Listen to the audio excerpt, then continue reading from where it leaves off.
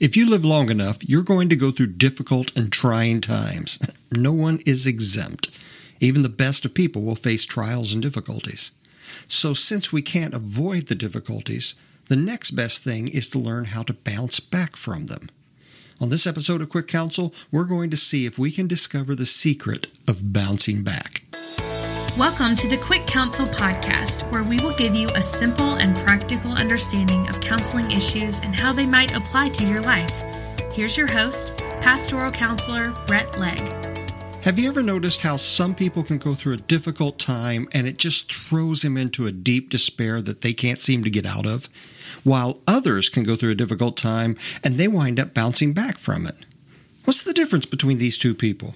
What allows people to bounce back from difficulties? Is it something that's innate in their personality? Is it something that's hardwired into their DNA? Or is it something that anyone can learn to do?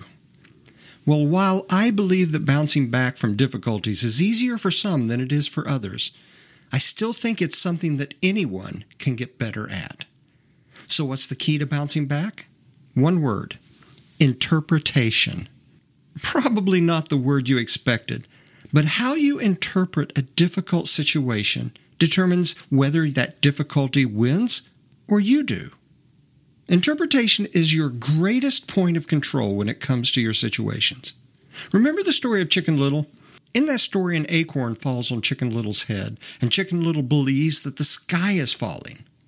Well, because of that interpretation, Chicken Little gathers all the barnyard animals to go and tell the king, but there's a fox in the midst of them that leads them to their demise in the end.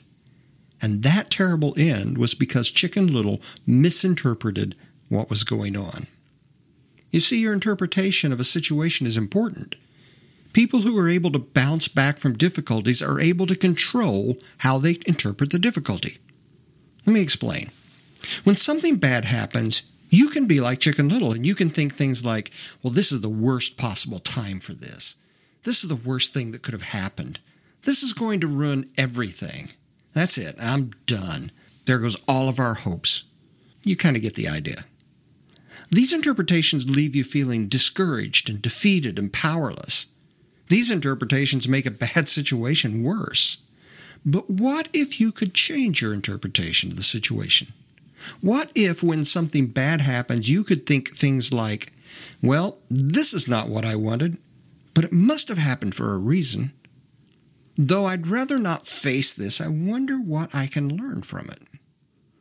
This will take me in a new direction, but maybe, just maybe, there will be a better direction at the end. Maybe it's not what I wanted, but maybe it will eventually be better than I expected. There is a problem, but it's not the end of the world. This is bad, but it could be worse. This is difficult, but I've been through difficult things before, so I can do this. You get the picture. Notice how this approach to interpreting a bad situation takes the sting out of it. It opens up the door for new responses, new approaches, new outcomes. You see, you can either ruminate on a bad situation, or you can recycle it and make something different from it. Now, I know this is easier said than done, especially when you're in the middle of a bad situation. Believe me, in my 62 years of life, I've faced some things that seemed almost impossible to interpret as anything but bad. So, I'm not talking about spreading some magic fairy dust approach to make everything seem wonderful. What I'm talking about is learning to interpret bad situations in ways that focuses less on the problem and more on the possibilities. As I said earlier, I know it's easier for some than it is for others. So if you're a glass half empty type of person, here are some things that will help you retrain your thinking and consider other possible interpretations rather than just your default the sky is falling interpretation. In the midst of the difficulty, try telling yourself things like we've already mentioned. Try telling yourself things like, this is bad, but I've been through bad things and I've made it through. I don't want this. But maybe I can learn from this and wind up in a better place. This is difficult, but it's not the end of the world. This could have been a lot worse than it is. I wonder what I can make out of this difficulty. You know, years down the road, this will just be another story I tell to encourage someone else. These are all ways to start to shift you from focusing on the problem to focusing on a bigger picture. Now, it'll take some practice. You may need to write some of these down on cards as reminders when things are getting tough.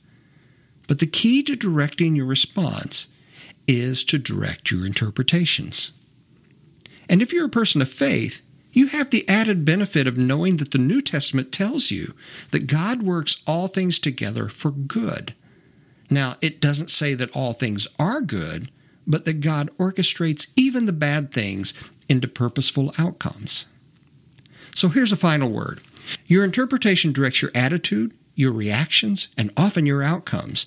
Your interpretation is the key to bouncing back from difficulties. So the next time something happens that feels bad, feels frustrating, or is just inconvenient, before you go down the negative rabbit hole, try changing your interpretation. I'm reminded of a quote by Pastor Chuck Swindoll who said, "The remarkable thing is that we have choice every day regarding the attitude we will embrace for that day. We cannot change our past. We cannot change the fact that people will act in a certain way. And we cannot change the inevitable. The only thing we can do is play on the one string we have, and that is our attitude. I'm convinced that life is 10% what happens to me and 90% of how I react to it. And so it is with you. We are in charge of our attitudes." And I would add to that the same is true for your interpretations. I hope this episode will help you learn to bounce back from difficulties more quickly, maybe more easily. Take some time to practice this week, even in the small difficulties of life. If you found this helpful, I would really appreciate it if you would share it with others, and if you would subscribe and leave a review. That will help me get this podcast into more hands and heads that can use it.